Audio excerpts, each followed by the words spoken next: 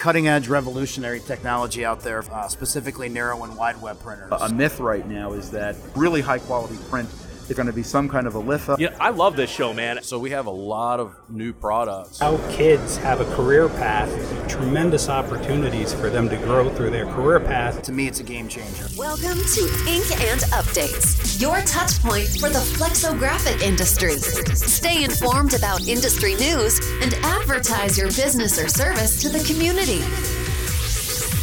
Well, welcome back to Ink and Updates, the podcast brought to you by Interactive Inks and Coatings. I am Craig Tamarella, and right now I am closing out day 2 of the Label Expo here in Chicago with, actually, I'll let you guys go ahead and tell me about it. Why don't you tell me a little bit about yourselves, your background, and your company?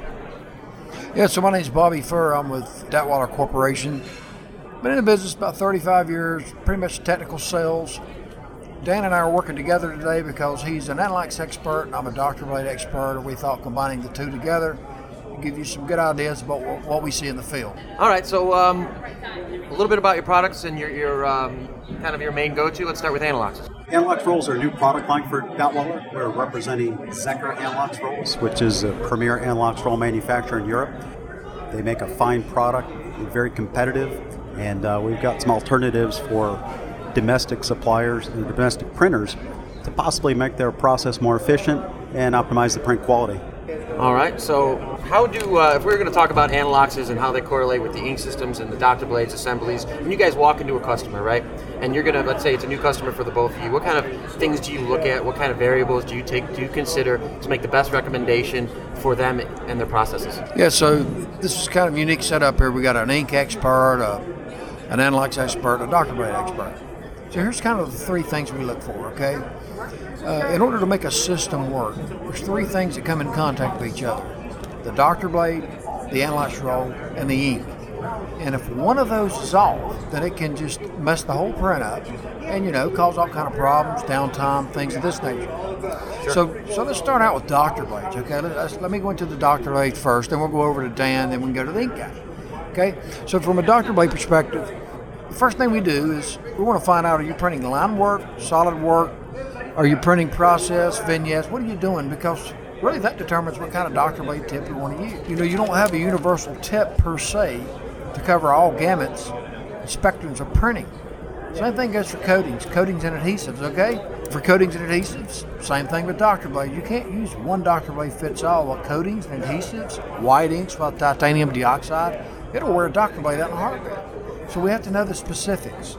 So again, the 3 components, the Anilox, the Dr. Blades, and the ink. There's questions that we ask, so that we could specify a specific Dr. Blade unique to the printing that you're doing. All right, so let's say you choose the Dr. Blade. Maybe it'd be a good idea to just set up a job for a second. Let's say we're doing water-based 4-color processings, high line, maybe 1.2 to 1.8 BCM Aniloxes. Are we using metal Dr. Blades? Are we using plastic Dr. Blades? Which one do you recommend and why? Great question. Here's the analogy I typically use when I'm in front of an audience.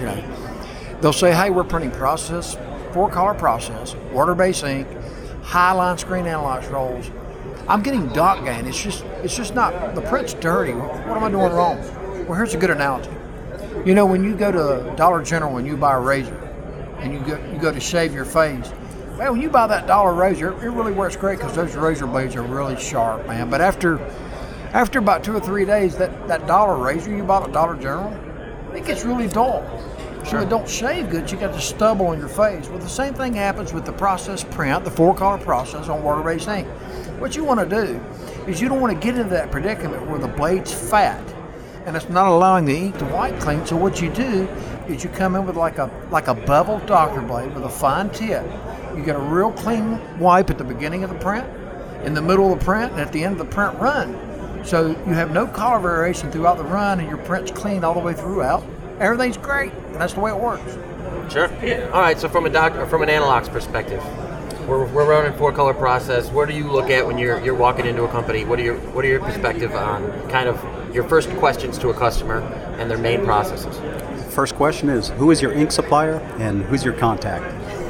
Because I want to work with that supplier to make the right engraving specification recommendations, so that we maintain adequate solid ink density, we're matching Pantone colors, and just like Bobby said, from process work down through solid work, line work, coatings, white ink. We recommend the right engraving specifications. And it's not just my job as an Anilox roll supplier, it's a collective effort, including the ink supplier who formulates the ink. You know, Sure. I don't want to come in and recommend a volume that's too low so they don't get solid ink density. Right. I don't want to put your product in jeopardy. I want to put the customer in a position to succeed the first time. You know, there's no trial and error. With my experience and your experience as an ink supplier and Bobby's experience as a Dr. Blade supplier, we can put together the right combination up front so that they get the right results from the start to the finish. So let's talk a little bit about engravings. What are the kind of different types and degrees, and what would you recommend to your general, let's say, spot colors, high BCM spot colors, and then maybe we come in at what would you recommend for the engraving for high line process work, something like that. Okay. You started off correctly before when you talked about a volume range, because what an Anilox roll is and what it does is volume. And what that means is how much ink film thickness gets transferred to the print plates and then it gets split to the substrate. So the most important specification of an Anilox roll is the volume. It's where you should start, and it's not where you end, but it's the most critical factor in flexo printing. If you have too much, as Bobby said, you print dirty.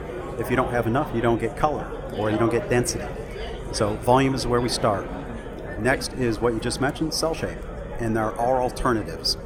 Historically, the 60-degree hex has been an answer to a lot of questions through the development of Anilox rolls, from mechanical engravings 45 degrees to 60 hex. It was a dramatic advancement. However, today with bitmap technology, laser manufacturers are able to produce virtually any cell shape. In fact, with bitmap technology, they can produce laser engraved gravure cylinders.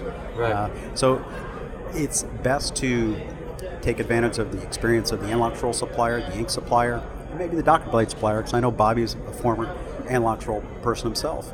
Collectively find out what the best cell shape is. The 60 works, however today there are alternatives. The extended hex, the stepped hex, some channel engravings lend themselves well to both process work as well as combination work, line work, and solid coverage. So that's number 2, volume and then cell shape. Volume and cell shape, absolutely. So from an ink tech perspective, I always recommend to my customers, you know, especially if they're blending in-house, we want them to have the strongest inks possible to hit the highest amount of the Pantone book as possible. We're talking about spot colors with the lowest BCM volume, so you can get the highest line print and the better quality print. Generally speaking, and I wish it would happen more often, but generally speaking, I don't get to have the opportunity to talk to the Anilox guy before, we're doing all those things. So I get from a customer, we're printing with an 800 line, or we're putting with a 550 line. Generally speaking, they don't even know what BCM volume is for the most part. Again, highest strength BCM volume printing ink possible, so wide range of opportunity there. Okay, and I'm going to cut you off there because you made a mistake. Okay. And as an ink supplier, it's critical that you understand volume and not cell count. Because in today's engraving world, for example, an 800 cell count, historically, maybe max volume of 2 BCM once upon a time. Well, right, that's what I'm saying. Yeah. My point is, our customers call me up. You guys aren't going to fight over there, are you? No. You're going to have to separate? Not yet. Okay. No, that's my point. I'm saying our customers call us and they say, hey, I'm printing with an 800 line, right? That doesn't mean anything to me. I need to know the BCM volume, right? Because when I'm trying to match spot colors, right? So I think you just maybe misunderstood me. Kind of the point I was trying to make. I understand, the volume is very important. It's critical to us as an ink tech, for us to hit densities, to hit our colors, to make sure that they're printing the job properly, for us to know the BCM volume, and it's an educational part on our part to try and get printers to understand what that means, because they'll call us up and they'll be like, hey, I need an ink, I'm printing with 550 line Anilox, and I say, okay, and, Right. I need a little bit more info on that. Yep. You know what I mean? Yep. And 550, 800 doesn't matter which example. If they're a conservative, historically shallow engraving customer or printer, that 550 could be a 2.5 or a 3 volume. Whereas today's engraving charts, they could go to 6 or 7 BCM with that 550 cell count. And it sounds extreme, but they are good engravings that work. So. Yeah, so with those deep engravings, let's talk about that a little bit. Do you have any problems with flow in and out of the inks, or inks clogging those Aniloxes a little bit more often than those higher lines that not such a deep engraving? Very good point. Historically, there's been an idea of depth to opening ratio that at the time it was developed, it was absolutely true. The problem is things have changed. Times have changed. The measurement capability has changed in the Anilox roll industry. Those numbers, originally 23 to 33%, they were done with a gravure microscope. is a very subjective, relatively inaccurate measurement process compared to what we do today. So they weren't wrong, but the idea was if you stayed in the center optimum, you stood the best chance of reproducing a roll accurately and consistently. Now, measurement technology has changed with interferometric measurement, which we use to set up and manufacture Anilox rolls and do QC work. But the laser technology has changed. It's not old CO2 engraving technology.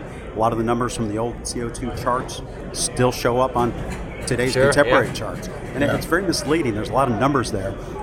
My personal feeling is that those charts are for laser engravers. They're not for printers. There's just too many numbers there that it gets very confusing. Well, yeah, I mean, for the guy on press, I mean, he just wants to, he just wants to get the job out, right? So we need to make it simple for them. Exactly. So that the idea that an engraving cannot be too shallow, cannot be too deep, still is true today. It's just the range has shifted. And in reality, trust me as a laser engraving expert or an Anilox roll supplier to tell you what that cell count should be for that respective volume. It'd be like your customer coming to you and saying, hey, we want this reflex blue, but here's how we want you to make it. Right. That's a big mistake. They're not chemists. Yeah, They're printers. Yeah, absolutely. So not to just jump back to plates for a minute. Did you touch on your differences between an enclosed Dr. Blade system and a pan system? I know it seems elementary, but what do you think some of the benefits are for high-line process work and enclosed Dr. Blade systems? Well, it's a good question. The reason, just to kind of go back in the day, the reason they developed enclosed chamber Dr. Blade systems really was in the solvent-based realm of things. Okay, now I'm not going to get sidetracked, but the reason they did that was the environmental issues. All these solvents were being emitted in the air. Sure. And OSHA came in and said, hey man, these people's going to die. Their hair's going to fall out because they're breathing all these solvents. So they said, we've got to contain this. So they developed these enclosed Dr. Blade chambers. Now what happened is we progressed with printing and whatnot into the water-based realm and the UV realm. We found out that in certain aspects of that printing, we could put enclosed chamber Dr. Blades on it and print better too. Sure. The reason for that is this. With an enclosed chamber Dr. Blade system and pumping ink into a chamber, it allows the ink, whether it be water, UV, solvent, what have you, to re-wet itself. And so when you re-wet the ink and it passes through the plate, you eliminate things like ghosting and you just get a really unique linear film of ink transferred from the Dr. Blade to the plate, and bingo, we've got beautiful printing. The difference between a single-bladed system and a chambered Dr. Blade system is you eliminate ghosting with a chambered Dr. Blade system better than you do with a single-bladed system, and in wide web, it's more beneficial because of ink waste and cost and things of that nature. Sure. I've noticed that they've been able to hit higher press speeds when I go to and change Dr. Blades, and we're pumping into those. Generally speaking, we're getting a nice better coverage on both ends all the way across the web, and we're printing 800 to 1,000 feet a minute. And with the latest ink technologies, actually the low maintenance vehicles have came out, because when they put a conventional ink system and you're pumping it up, let's say a central press or something like that, and you're pumping it up to those higher decks, you're going to end up dealing with a lot of foaming issues potentially, and drying issues and things like that. So with water-based inks, the low maintenance vehicles started coming out about 8 to 10 years ago, I guess it was. And now you could basically run your printing inks, pump it up to the higher decks without the use of maintenance additives and defoamers and things like that. So, from our point of view, honestly, I love the enclosed Dr. Blades. There's also higher press speeds, better printing ink technologies come out of it. It's forced us to develop better printing inks to solve some of the water-based taking over solvent industry. A lot of our new business growing is those solvents, as you're talking about the EPA, retrofitting their buildings, retrofitting their printing presses to do solvent. They don't want to do that anymore. They don't want to deal with the EPA. They don't want to register it. So they call us and they say, hey, can we do these type of quality products with water-based inks instead? And that, like you said, those machines were made for solvent. So It's forced us to produce better ink systems to try to acquire that type of product. Well, I want to follow up on something you just talked about. That's really, really important. Sure, go ahead. So with chambered Dr. Blade systems, okay, a lot of times when people move from single blade to chambered Dr. Blade systems, they don't understand the full spectrum of what's going on there, and they start pointing fingers at problems they have because they don't understand why things are happening. Let's start with a central impression press. On a central impression press, whether it be a 8-collar or 10-collar, sometimes they can't digest why the blades are doing what they're doing. And if you'll notice, 80% of the time when you go into a press room, you go into a CI press, and you got chambered Dr. Blade systems on that CI press, on the back sides of the press, like decks 5 through 8, you always see this ink, and what we call teardrops or icicles, whatever you want to call it. They're just dripping down in the pan. It's a hell of a mess. Mm-hmm. But if you look at decks 1 through 4, it's not like that. People go, I don't understand. So they start messing with their pressures, and they get all funky things going on, whether it be things with the print, scoring their Anilox rolls, all kind of things, because they don't understand why it is what it is. Well, here's what it is. When you have a CI press, you have a chambered doctor blade system. On one side of the CI press, the doctor blades are flip-flopped. What that means is, on decks 1 through 4, the metering blade is on the bottom, the containment blade is on the top. Sure. So when that ink is metered and it transfers to the plate, it circles back around. You always have additional ink residue from the Anilox. It goes back up, it sits on top of the containment blade, it kind of rides on the blade. Sometimes it dissipates or you don't really see it. But on the flip side, when you go over to decks 5 through 8, the blades are flip-flopped, and your containment blade is on the top, your metering blade's on the bottom, okay? So when that ink is pumped in, and it comes around and it hits that bottom blade, it ain't got nowhere to go. So it falls down into the pan, okay? That's why it's important that some people say, wait, should we use steel or plastic, or why do we do that? Many printers in today's business will use a thin plastic mylar blade. They'll make it a little bit wider on the containment side of the press. And the reason they do that, when they set their impression, they want that blade to bend over and act like a check valve. So when you get on decks 5 through 8, when that ink whips around, it goes in, but it don't come out. And if you do that, the front side of the press will look just like the back side of the press. And you know how much, the biggest expense in a press room, in many cases, is the ink anyway. If you can educate a customer like that and show him why you do that, it's going to save him a substantial amount of money, and a lot of scoring and all kind of other things. And Dan can touch on that. A lot of cleanup time too. Yeah, right. Well, unless of course you are selling the cleaner, then go ahead and just leave, let it drip all over the place. It'll be fine. I did notice that you guys actually do sell the cleaner. I just kind of poking around on your website here. You guys have a division that's doing parts washing and solvent recovery systems. Do you guys have any experience with that, or we just? Yeah. What we do there is we manufacture and sell distillation units. Anybody uses solvent ink, I'd say 50% of the printers that use solvent ink, they have to tote these solvents off. Okay, it's extremely expensive. So what you do is you go in and you buy a distillation unit. We come in and we install the unit, we hook everything up. Typically within a year, your ROI is done. Okay, anything after that is money in the bank. So really it's all about, what do we do with our dirty solvents? Well, we have to ship them out. We tote them up, a truck comes in, we ship them out. It costs a lot of money. Call Safety Clean or something, and they send you a big bill at the end. That's right, yeah. Sure. A lot of times we team up with guys, like the ink guys, like you guys, when sometimes we package it. You got a big account, it's worth a lot of money, it's worth a lot of money to us. We kind of work together and figure it out, make it happen. Yeah, all right. Well, I'll tell you what, guys. You guys are pretty dialed into the system, been in the industry a long time. What are you excited to see here at the Label Expo 2018? Have you guys ran into any new technologies that you find interesting? I love trade shows, and whether it's a great place, right? It is, and if I didn't come here, I wouldn't be speaking to you guys right now. So it's even when it's slow from a supplier standpoint, I like to network with co-suppliers, and again, this goes back to networking with common customers to get the job done right, get it done the first time. Other than that, I like seeing innovation. I like seeing the technology that's available.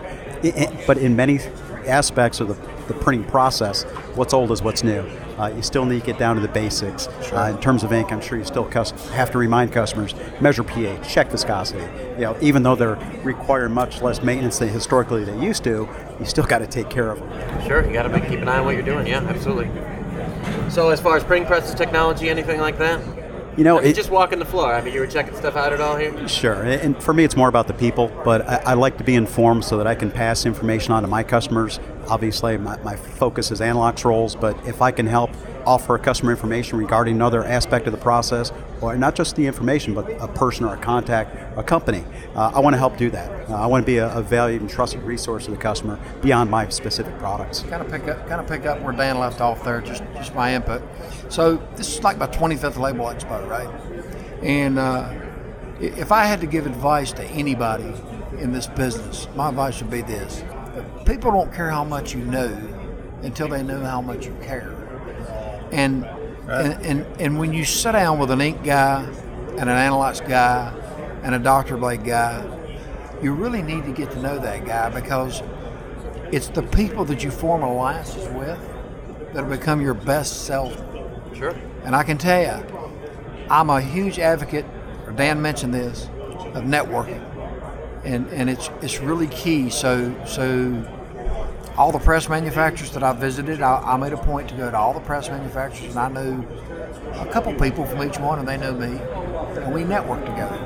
All the ink guys, I know them, we network together. Sure. All the plate guys, et cetera, et cetera.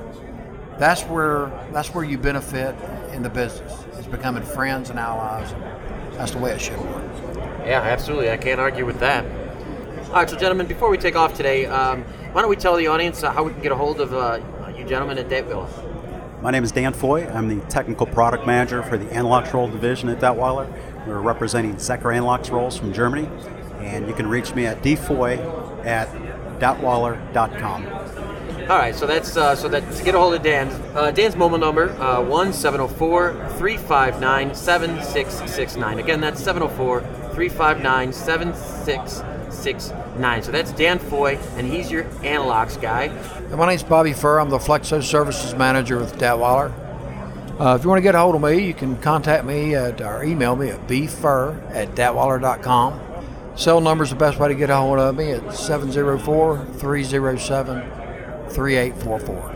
That's right, and absolutely, you guys don't worry about it. You can hit DaetwylerUSA.com, so that's DaetWyler-USA.com. If you want to get a hold of these gentlemen, a lot of industry experience here, and I recommend that you do that. So Dan, Bobby, I greatly appreciate you sitting down with us today. I hope you enjoy the rest of your Label Expo experience, and we hope you come back and join us again, or maybe we could do some work together in the future. Thank you for the opportunity. It's good to be here, and things like this are innovative. They're informative, both for me and for printers. Interactive Inks is doing a great thing here. Thank you. Thank you very much. Thank you, guys. All right, gentlemen.